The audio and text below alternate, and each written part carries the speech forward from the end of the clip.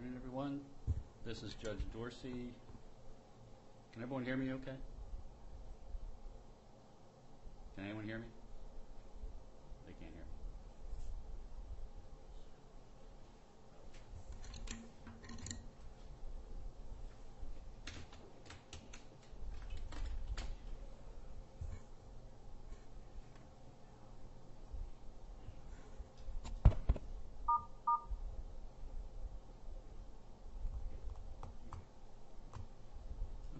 Try this again. Can everybody hear me okay? Yes, Your Honor. Okay. This is Judge Dorsey. We're on the record in FTX Trading Limited, case number 22-11068, adversary proceeding 23-50437. This was a status conference requested by the court. I'll go ahead and turn it over to debtor's counsel. Good morning, Your Honor, or good afternoon, Your Honor. I'm sorry. It's James Bromley of Sullivan and Cromwell. Can you hear me okay? I can. Thank you. Thank you, Your Honor. I'm here with my partner, Stephen Ehrenberg, who will be addressing the issues relating to the adversary proceeding. I will be addressing the issues relating to the status conference relating to the appointment of an examiner. Your Honor, we submitted a letter to the court yesterday setting forth our positions with respect to the decision of the Third Circuit, and it is our view that what we should be doing today at the status conference is setting a process to first determine the scope, the degree, the duration, and the cost of an examination, as well as in a transparent and public fashion, setting a process for the selection and appointment of an examiner. Your Honor, we are sitting here in February, or almost in February of 2024, nearly a year after the hearing on the examiner motion that was the subject of the appeal by the U.S. trustee. There has been a huge amount of progress and a different set of facts that presents itself today than we were facing when we were standing in front of the court in February of 2023. Your Honor, while Mr. Ray's first day declaration, which was filed on November 17th of 2022, set forth a number of very troubling issues that were discovered at the time of the commencement of the case, it is fair to say that the issues that were identified by Mr. Ray in that first day declaration have been rectified. The situation that court has been described to the court by Mr. Ray in that declaration and in his testimony at the examiner hearing are fundamentally different than are today than they were at that point in time. There has been the five issues that are objectives that Mr. Ray had set forth in his first day declaration have largely been achieved.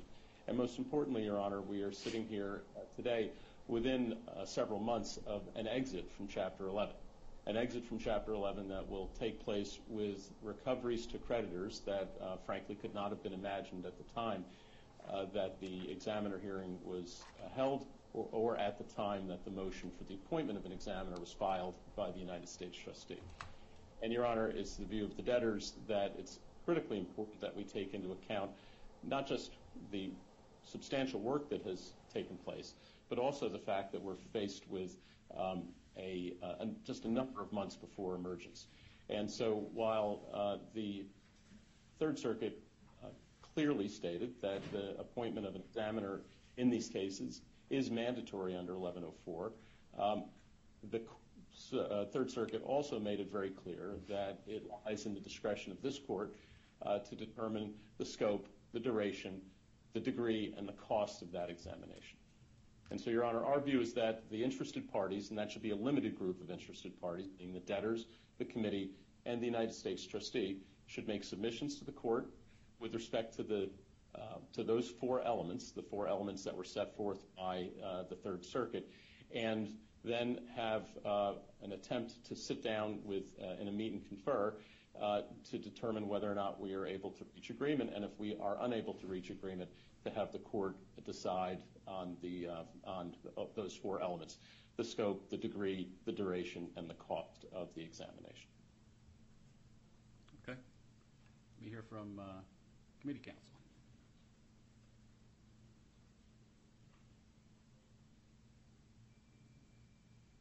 Good afternoon, Your Honor. Ken Pasquale from Paul Hastings for the official committee. With me is my partner, Chris Hansen. Your Honor, we too submitted a letter with our thoughts with respect to the examiner motion. I won't get into the details of the proposal. We do generally agree with Mr. Bromley. A lot has happened in the case over the last year. The Third Circuit itself, in its decision, recognized the court's discretion now to set the parameters of the investigation. We have two main concerns, and the Third Circuit noted them in the opinion on page 15. And I'll quote, "By setting the investigation's parameters, the bankruptcy court can ensure that the examiner is not duplicating the other party's efforts, and the investigation is not unnecessarily disrupting the reorganization process." Close quote. Those are our two concerns. We don't want to see the examiner, the expense, of the examiner's investigation impacting the estates. This has been done. The investigation in large part has been done. So we think it's in narrowing the scope and certainly the cost that has to be taken into account.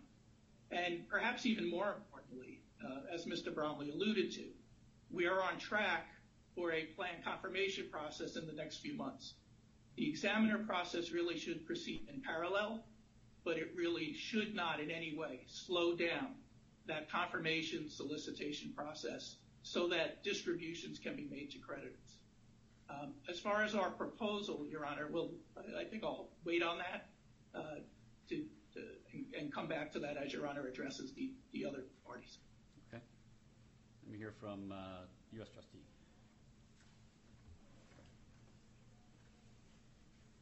Good afternoon, Your Honor. Mr. Richenberger from the Office of the United States Trustee.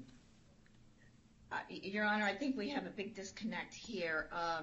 I think that the proposal that was set forth in the debtor's letter, respectfully, ignores the appellate rules, a procedure, the bankruptcy code, and practice in the process that has been followed by this court.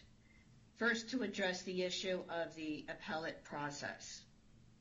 The issue of the appointment of the examiner will not be back into this court until the mandate is issued.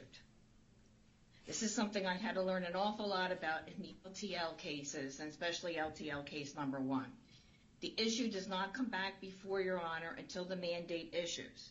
And the mandate does not issue until after expiration of rehearing deadlines. Because the United States trustee is a party to this case, it actually is a 45-day period, not a 14-day period. So that it would be 52 days after last Friday before we would see the mandate coming from the Third Circuit. However, under Rule 41B, Zimboy, of the Appellate Rules of Procedure, the Third Circuit can respond to a motion to extend or shorten the length of the mandate period. Now, the mandate period there, of course, is to protect parties that want to make application for rehearing or hearing en banc. I saw in the debtor's letter that they are pronouncing that they are not going to seek that relief. I don't see that in the committee's letter. I don't know if there are other parties who participated in the appeal who feel differently. That would be a reason why there should be a motion filed with the Third Circuit regarding issuance of the mandate, and then parties in interest can respond.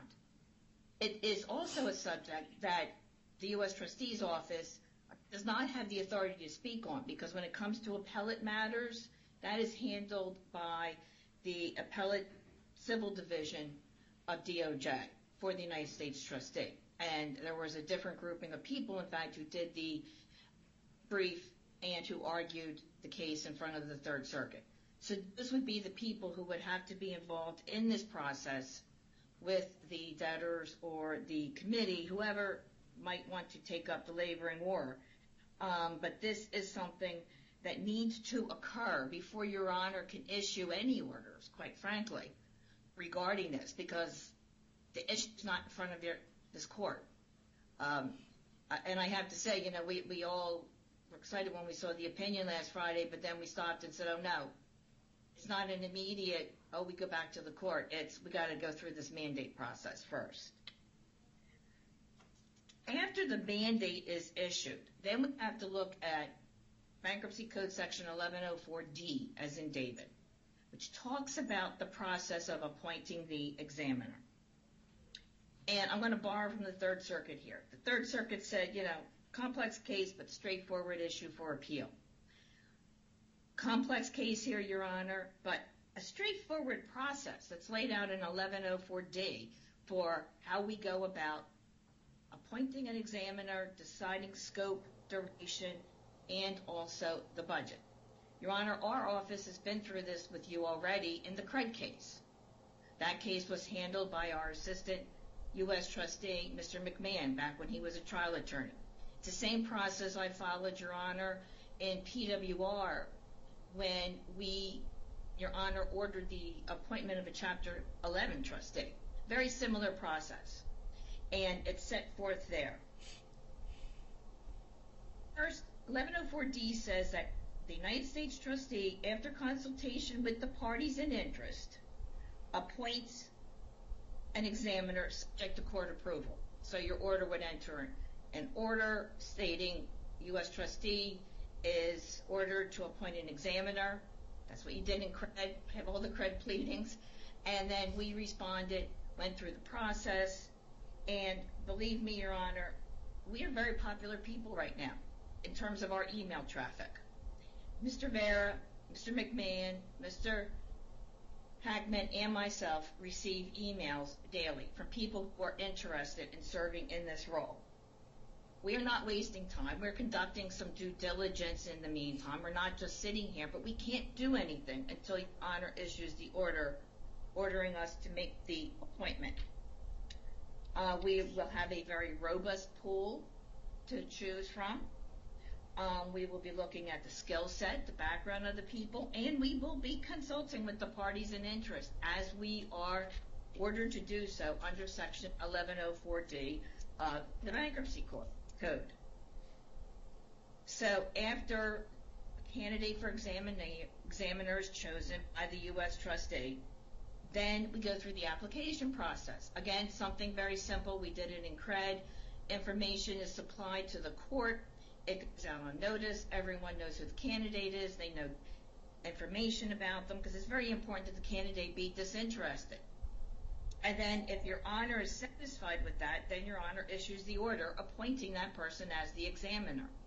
And then usually that order, as in CRED, said that the examiner works with parties in interest and comes up with the scope, comes up with the budget, comes up with the duration. They must be involved in that process. They have to be involved in that process.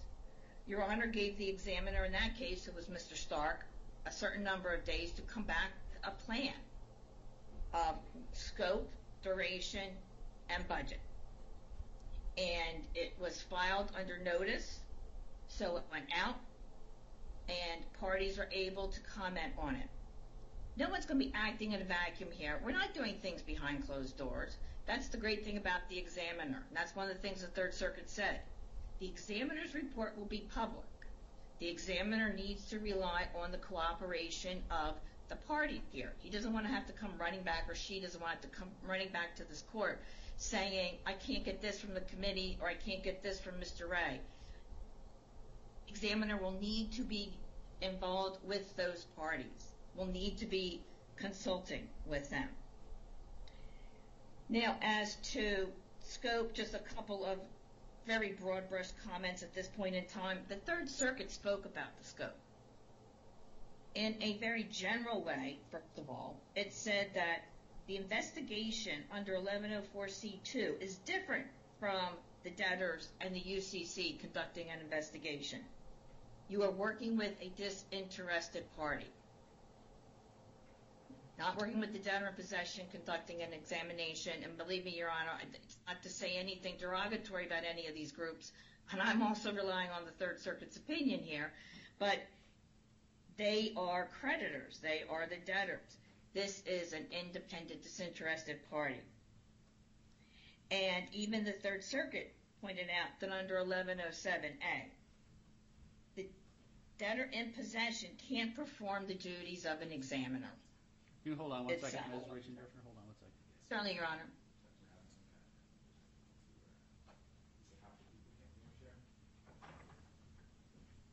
It looks like there's an outside issue, and some people who's supposed to be on the hearing. This is coming from Rob. Well, there's nothing I can do about that at this point. I don't think. If it's an outside issue, I don't think we can do anything. Apparently, Ms. Reichendorfer, there's some people who wanted to be in the virtual courtroom, but they're not picking up the audio. I don't know why, but it's apparently an outside issue, not a court issue, so there's nothing I can do about that at this point. So we'll go ahead and go forward. Go ahead. I'm sorry. Okay.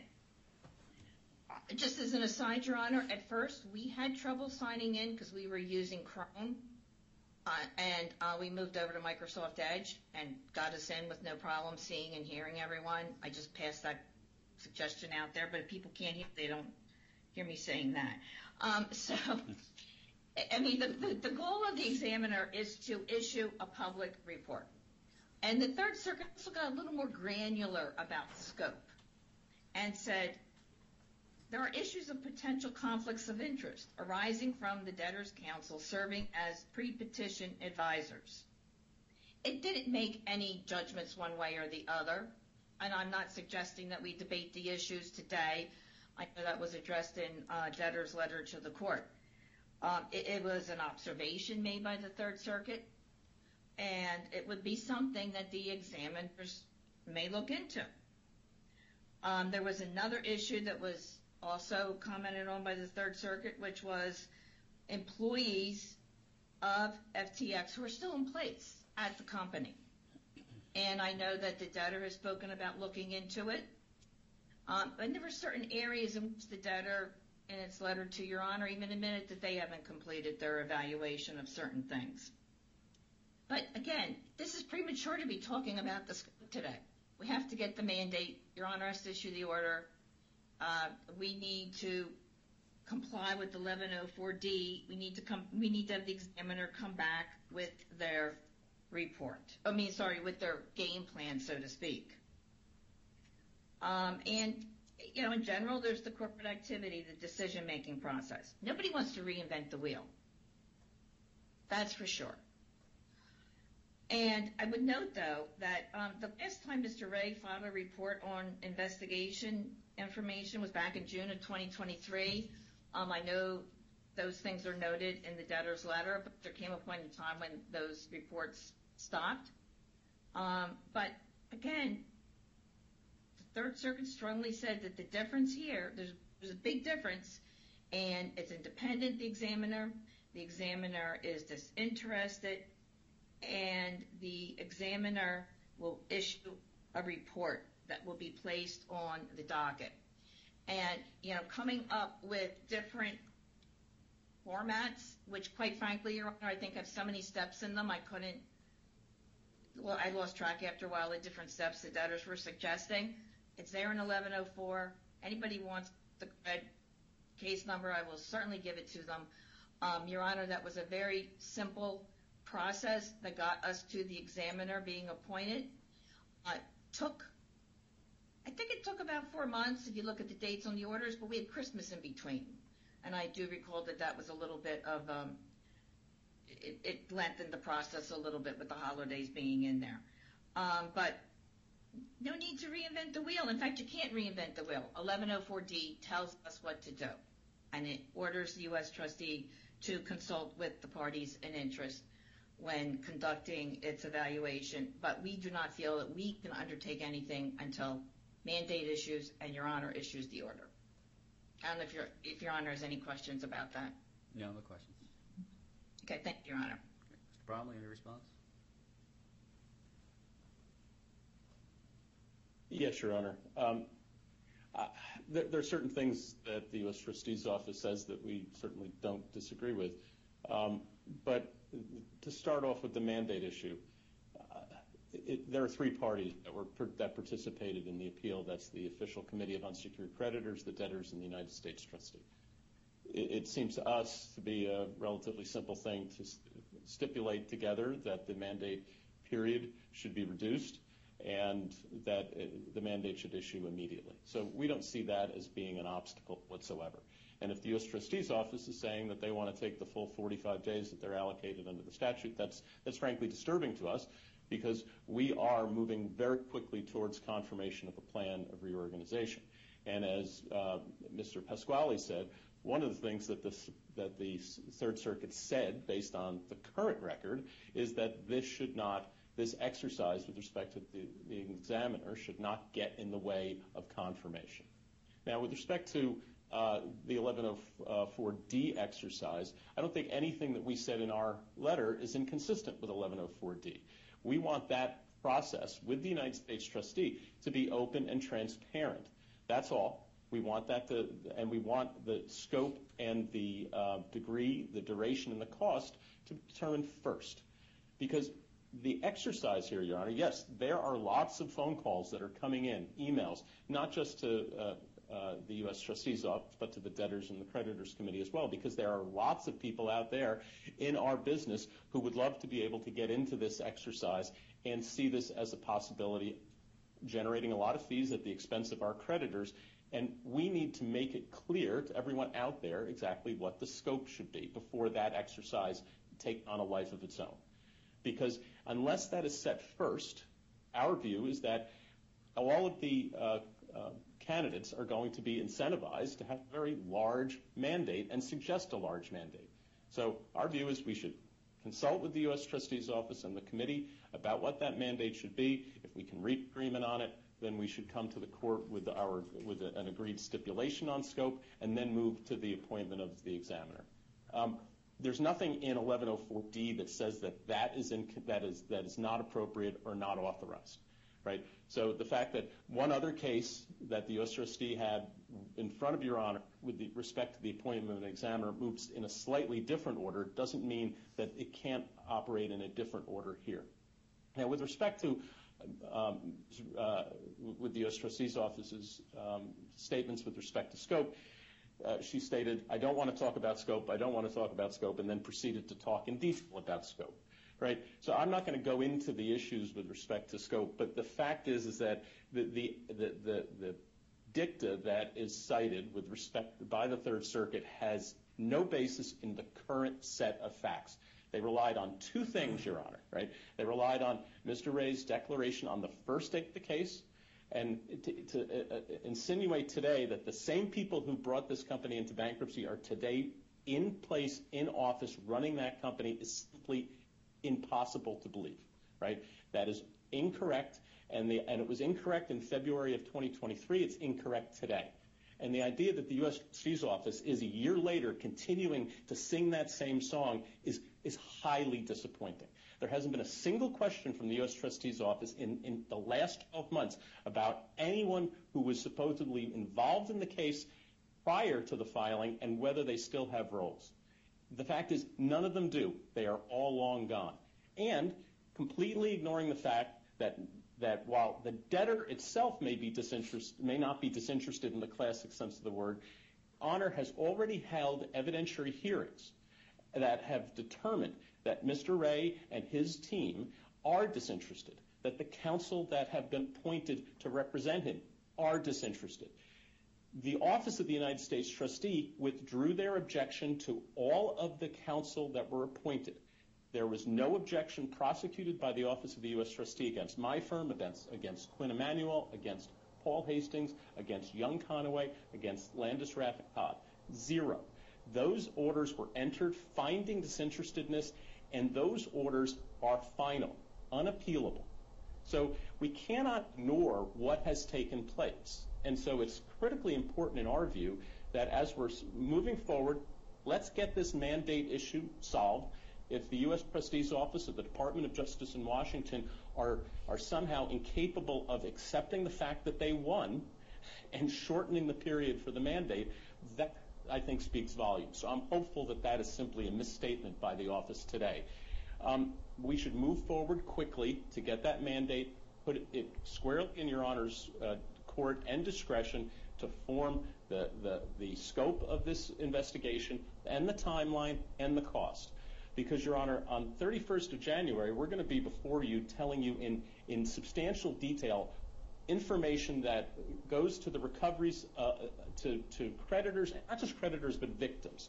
Because this is a case that's very different than other cases. We're talking about people who suffered as a result of the frauds of Sam Bankman-Fried and his cronies.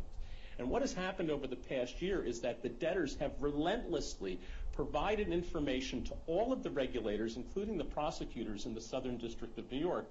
And Mr. Bankman-Fried was convicted in less than 4 hours after a 6-week trial, which was a trial of the decade. And when Mr. Williams, who is the U.S. Attorney for the Southern District of New York, stood on the steps outside of the courthouse, he said, "This is what relentless looks like. We investigated from top to bottom and side to side everything that went on in connection with the fall of FTX, and we have brought justice by convicting Mr. Bankman-Fried and getting the plea agreements from Ms. Ellison, from Mr. Singh, from Mr. Wang, and Mr. Salem. And watch out, everyone else in the crypto world, because we're going to do the same thing to you." What has happened in the past 12 months is absolutely astonishing in terms of taking what had truly been a dumpster fire and a crime scene and turning it into quick, speedy, and effective convictions through the cooperation of these debtors and their professionals and the prosecutors. We also have done the same with the Securities and Exchange Commission, the CFTC, dozens of regulators around the world and within the United States. We are engaged right now with the CFTC with respect to their multi-billion-dollar claim, the IRS with their multi-billion-dollar claim. This is now a freight train that is moving towards confirmation that is going to deliver very fast and very substantial recoveries to creditors who a year ago thought they were going to get cents on the dollar. So the fact that there was a victory on Friday for the U.S. Trustee's Office before the Third Circuit, okay. Now we all know what 1104C says. I still disagree with it, but we're not going to appeal it and we're not going to seek en banc review. But the time is now to decide what is the scope and what is the cost and what is the duration. And with all due respect, Your Honor, the United States Trustee's Office should simply say, "Thank you, we won," and sit down with the parties to decide those key issues. And what I've heard today, unfortunately, doesn't sound like that. Mr. Pasquale? Thank you, Your Honor. First, just for the record, the committee has no intention of seeking en banc review. We agree with Mr. Bromley. He can stipulate tomorrow. As I said earlier, we are most concerned with speed to keep on that confirmation schedule. Just one thing on scope and the process, Your Honor. We did propose in our letter a slightly different process by which the examiner could be appointed first and then meet with the parties. We don't feel strongly either way, but that scope needs to be discussed among the parties. As I said earlier, we do think it needs to be limited, but the process needs to proceed. So in essence, Your Honor, I don't understand the delay in waiting 56 days to get this process moving. Thank you. I think Ms. Richendorfer has said that she'd be willing to work with the parties to see if we can get that mandate issued faster. Yes. Your Honor, if I could correct, I don't think I misstated. I think I was misheard. And it was, quite frankly, I at first was surprised that Sullivan and Cromwell came to Your Honor and didn't first talk about the mandate and how we were going to address it. So we felt it necessary to bring up that issue at the hearing today. The point is that absent anything being done, it will be 52 days. Our point is something needs to be done. Under 41B of the Appellate Rules of Procedure, something can easily be done. And we would just ask that the committee and the debtor get in touch with, or we will put them in touch with, the Civil Appellate Division, DOJ, to speak on behalf of the U.S. Trustee's Office, and it should be done as soon as possible. If the committee and the debtors had already decided that they were not going to take further action, they could have started that process on Monday if they wanted to. So, point was not we were going to drag things out. We don't want to drag things out. The point was we can't miss that step. We can't run the risk of something being done that then is without authority because the mandate has not issued. It must issue first.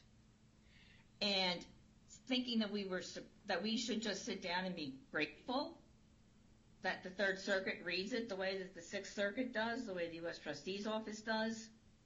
I don't think that maybe debtors' counsel understands what the true goal and what my responsibilities are as a member of the U.S. Trustee's Office.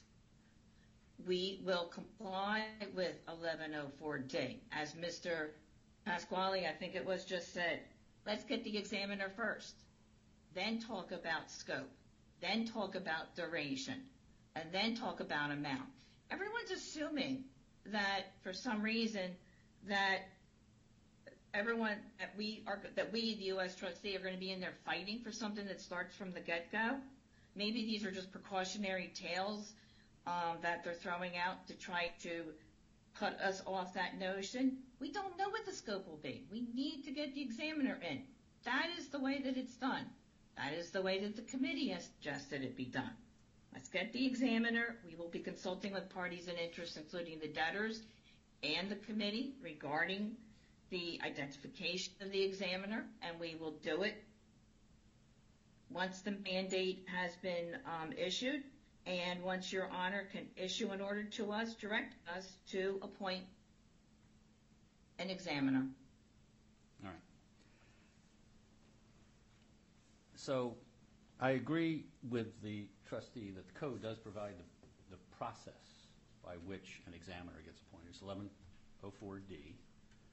Which governs the appointment by the trustee after consultation with parties in interest and subject to approval of the court. Rule 2007-1A also sets forth that a motion to appoint an examiner is governed by Rule 9014, which makes it a contested matter. And I think it's not just the motion to ask for the appointment of an examiner, but I think the appointment of the examiner itself is a contested matter, which can be heard by the court in accordance with Rule 9014. Rule 2007.1D lays out the process for the approval of an examiner after the U.S. trustee identifies who that examiner is going to be appointed. In this case, I know in CRED, I appointed an examiner, asked the examiner to provide a scope for the investigation that was going to be conducted. In CRED, that process began early in the case. In this case, I probably know more about this case than anybody who's going to be appointed as examiner knows at this point in time. And the court, Third Circuit Court, said that I have the broad discretion to determine the scope, the degree, the duration, and the cost of any examination. I think it is important in this case because I do believe that this needs to be done in a way that does not reinvent the wheel, does not redo investigations that have already been done. My view is at this point in time, let me just back up here. I've made some notes here about all of this stuff. Nothing in the code or the rules describes the process for determining the scope, degree, duration, or cost of an examination. That's up to the court. So I have to make those determinations, not the examiner, not the U.S. trustee, not the debtors, not the committee. It's up to me to decide that. But, as I said, it's under 9014, so it can be an adversarial process if necessary. Hopefully, the parties can meet and confer. And I think we can go through, we can start this process now, even though the trustee can't appoint an examiner at this point, and even though I can't approve the appointment of an examiner, and I can't approve what the scope of any examination is going to be, we can start this process so that we can figure out how long this is going to take, how much it's going to cost, before we get too far down the road. So here are, I thought I would try to shortcut the process a little bit, at least, by giving my preliminary thoughts on my view on the scope of an examination.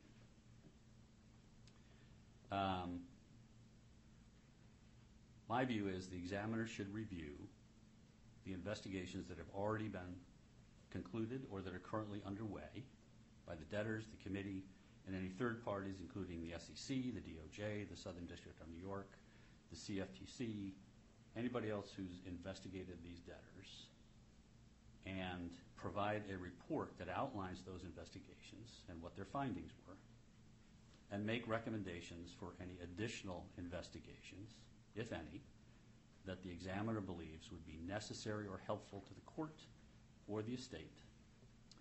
If the examiner recommends additional investigations, the report should include an explanation of the nature of the investigations, the process for conducting that investigation, and the projected costs and how the investigation will benefit the court and the estate. That should be in a summary format. It should be something that can be done fairly quickly. I would say probably within 30 or 45 days after appointment, we could get that kind of a report from an examiner. And then, if there is request for additional investigations, I will seek comments from the parties in interest, and I will make a determination as to whether or not those proposed investigations are necessary and proper in the context of this case. Again, the goal here is not to reinvent the wheel. I don't want to spend another tens of millions of dollars on an investigation that's going to tell me we've already done all these investigations and here's how they've concluded. I'm not going to give any guidance at this point on the cost of that initial investigation. I think it can be done relatively inexpensively compared to what other costs in this case have been so far. I'm talking about a low seven-figure number, very low seven-figure number. I do want to address the three issues that the Third Circuit raised. And Mr. Bromley talked about these, and Ms. Richendorfer talked about these. One is the conflict issue that the court said has been raised repeatedly. I'm not sure where that comes from. I'm not sure where it was raised beyond the motion to approve the retention of Sullivan and Cromwell in these cases. I held a contested evidentiary hearing, and before that hearing occurred, the U.S. trustee withdrew its objection after Sullivan and Cromwell had provided additional information. There was still a creditor who had objected, and we went forward, and the allegation was that Sullivan and Cromwell had done work for the debtors pre-petition and therefore should be precluded from representing the debtors in the bankruptcy case. I heard evidence. The objecting party had the right to take discovery and to present his own evidence. He didn't do either. And I concluded after that hearing that Sullivan and Cromwell did not have a conflict, and that was based partially on Section 1107B, which states specifically that the fact that a professional does work for a debtor pre-petition does not mean that they're automatically excluded from representing the debtor under 327. And there was no other evidence submitted at the hearing that led me to believe that there was any conflict of interest. But that leaves me with the dilemma that the Third Circuit raised it as an issue. So I think the examiner should look at whether there was an examination, whether there are conflicts of interest involving Sullivan and Cromwell. That was the only one that was objected to. All the others were not objected to. There's no reason to look into any of the others as far as I'm concerned at this point. And determine whether or not there was a conflict. Again, not reinventing the wheel. Look at what was submitted at the hearing. Look at what my ruling was. And make a report as to whether or not the examiner believes there is any other potential conflict. The Third Circuit also addressed the U.S. trustees concerned about reports of widespread fraud at the debtors and that employees were still working for the debtors. Mr. Bromley just told me that all of the employees have been removed. I don't know if that includes everybody or just the ones who may have been involved in the fraud. I don't know at this point. But I think that is something that can be addressed in the broader scope that I outlined earlier, that the examiner can look at what investigations have been conducted and give a report on whether or not the examiner believes any other investigations need to be conducted. And finally, the Third Circuit raised the issue of the debtor's use of its cryptocurrency, FTT, to inflate the value of FTX and Alameda Research. And the court specifically said the report could bring the practice under further scrutiny, aiding potential investors to undisclosed credit risks in other crypto companies, and allow the court to consider greater public interest when approving the debtor's reorganization plan. Again, I think this is something that can be addressed in the broader scope of review that I talked about. Look at the investigations that have been done. This is something that's well in the public knowledge. Everybody, I think this is, it's been in the press, I've seen it, where not just, concerns have been raised by third parties about crypto companies creating their own cryptocurrency and then inflating the price because they also control the sale and the process of getting that crypto out into the market, and they can manipulate the market on both sides of the transaction.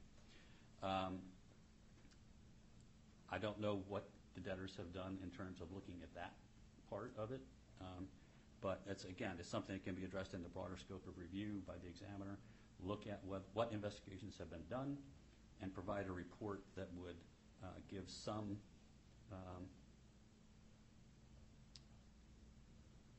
trying to think of a good word to describe it, could provide parties with a understanding of how this process worked at FTX, so that, as the Third Circuit said, in other cases, parties might be able to take that into account in making their decision to invest. On the question of when this process will be done, again, I can't really say at this point how long this is going to take. Like I said, I think 30, 45 days after appointment would be sufficient at this point, given the scope of the examination that I'm outlining here. And this is, I said, this is my preliminary. So if the U.S. trustee or any other party believes that there is additional investigations that need to be done, they can raise those at the time the motion to appoint the examiner is put before the court. And I would like to see the motion to appoint the examiner and the scope of the examination at the same time.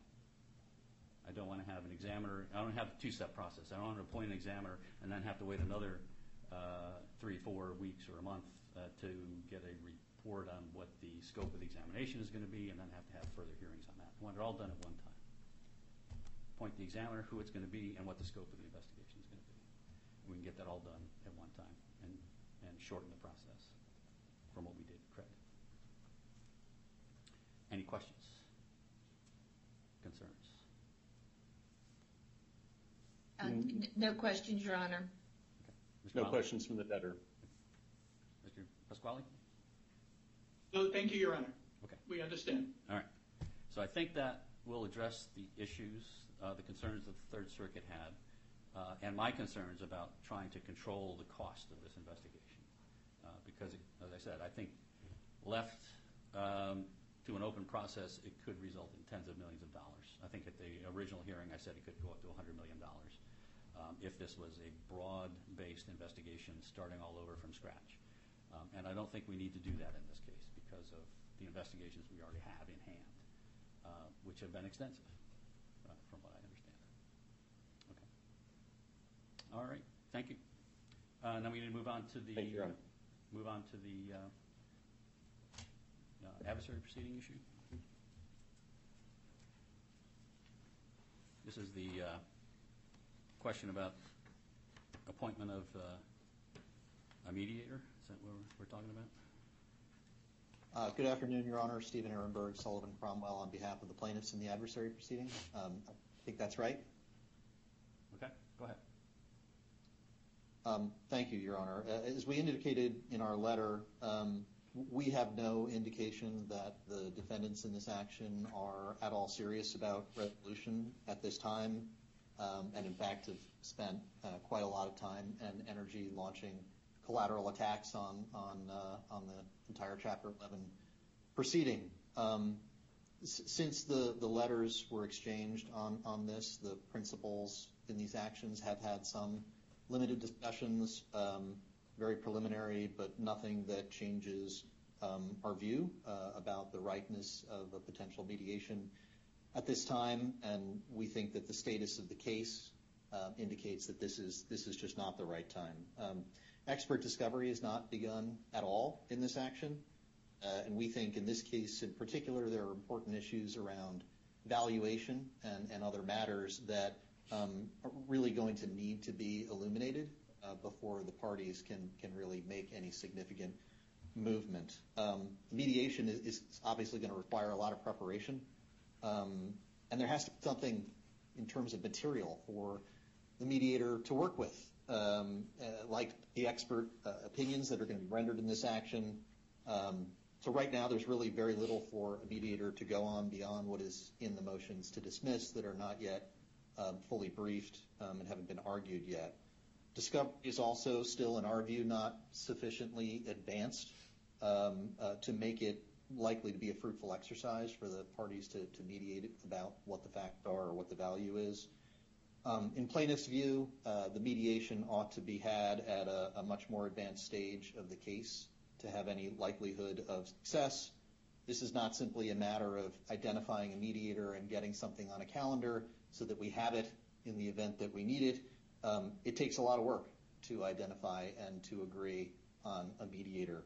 And, you know, it's no reason to think that that is going to be a simple exercise in this case any more than it would be in any other case.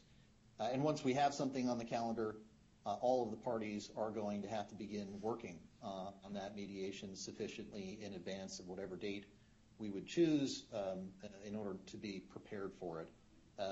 Or we have to conclude months in advance that we still think it's not likely to be fruitful. So all of that to say is, and then we're going to find ourselves right back in a conference like this one. So all of that to say, Your Honor, we think the right time to do this is when the case is more advanced and when the parties have a better sense of the claims and defenses of their adversary. Give me an idea what the case is about. What are the valuation issues you're talking about? Your Honor, this is a case to avoid the acquisition of a company called Digital Assets AG by FTX. The company paid in excess of $300 million for this company, and we contend that it was not worth anywhere near that amount, and that the debtor didn't receive reasonably equivalent value. We've alleged actual fraud in the transfer. So this is about avoiding a corporate acquisition. Okay. All right. Let me hear from the defendants. Good afternoon, Your Honor. Heath Rosenblatt of Morrison Cohen on behalf of Patrick Grun, Robin Matzke, and Laura Minson. Your Honor, this is kind of blown up into something that we did not anticipate with our letter as we spoke with Mr. Ehrenberg yesterday about. Under Section 6 of the order, it says that we're supposed to file a stipulation by January 24th. We were unable, after a meet and confer, to reach even agreement on an individual to be a mediator, and we just wanted to notify the court of the status of the situation so that the court didn't need to do anything going forward as per the order. To kind of rebut some of Mr. Ehrenberg's comments, though, we do think it makes sense to agree on an individual now, and we're not pushing for mediation tomorrow. We just want to have the person and the system in place for when it is right. We're not disagreeing that it isn't right at this particular time, but we just don't understand why we can't agree on an individual. And we also just wanted to make the court aware of the fact that we complied with the CMO, we met and confer, and what the status of that meet and confer was, Your Honor. All right. What do we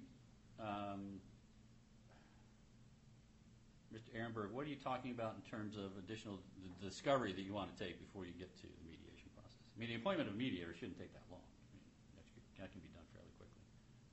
Yes, Your Honor, we're still at a very early stage of discovery. We are in document discovery as of now. There have been no depositions. There are no depositions scheduled. Expert reports are not due until June. So there is a fair amount of work to do before the parties really have a solid sense of what the issues are. And in our view, knowing what those issues are contributes to each party being in the best position to identify a good mediator. And we don't know today. Maybe the parties are going to be closer on issues of, for example, solvency than they think they are today. So we think there's benefit in pushing this out a little bit until the parties are further along in fact discovery and indeed into expert discovery. How long are you talking about? Our expert reports are due in June. Theirs are due, I want to say, roughly 30 to 45 days after that. And I think somewhere in that neighborhood, the parties will have, there are replies, but I think the parties will have a materially better understanding of the state of play on the important issues in this case.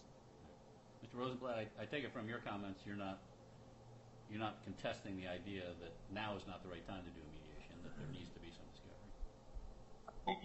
Your Honor, and Mr. Ehrenberg presents a fair depiction of the timetable that we're dealing with. I guess our confusion at this point is this provision in the CMO, which seems to be standard with the debtor, other CMOs, was proposed by the debtor, and they're the ones who put the date in, or we agreed on the date. And again, we were just technically trying to comply with the date. Again, I don't understand why this has turned into this type of issue. Well, we'll work with the debtor. It's a fair point that Mr. Ehrenberg makes that as we get further along in the process, that may inform who we go with. But I also think, given that we've all done this enough, that some of the names that were being thrown around by us would have complied with that at this point anyhow, Your Honor. All right. Well, let's go ahead, and I understand it was in the CMO. Sometimes things get put in, and then parties realize later we really need to have a little bit more time. It's not the right approach at this juncture. So let's go ahead and get the discovery done that the parties think need to be done, and we can come back later to hopefully you can meet and confer and come up with a mediator once the time is appropriate. If you can't, I'm here, and I can get something done fairly quickly if I need to appoint somebody. Thank you, Your Honor. Appreciate being heard today. Okay. Thank you, Your Honor. All right. Thank you. Anything else for today, Mr. Bromley?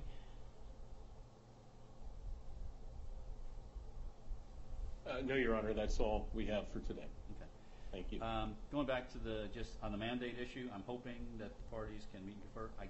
I'll confess I know very little about appellate procedure as I sit here at this moment. I don't know what the requirements are. I don't know if you can, for example, file something under CNO or COC as we do in the bankruptcy court up in the Third Circuit. But let's see if there's a way to get that done fairly quickly, hopefully by the end of the week maybe, even if possible, so we can get this process going. We will coordinate with the U.S. Trustee's Office, Your Honor, on that and move as quickly as possible. And if I wasn't clear, I'm hoping also, I can't direct you to do it, but I'm hoping that the parties will sit down and talk about this issue of the scope and who the examiner is going to be and what kind of examiner you want to have doing this examination. We're certainly prepared on the debtor's side to do that, Your Honor. Okay, excellent. All right, thank you all very much. And Your Honor, we will consult with the debtor and all the interested parties in doing so. Okay, thank you very much. I appreciate it. All right, thank you. That's it for today. We are adjourned.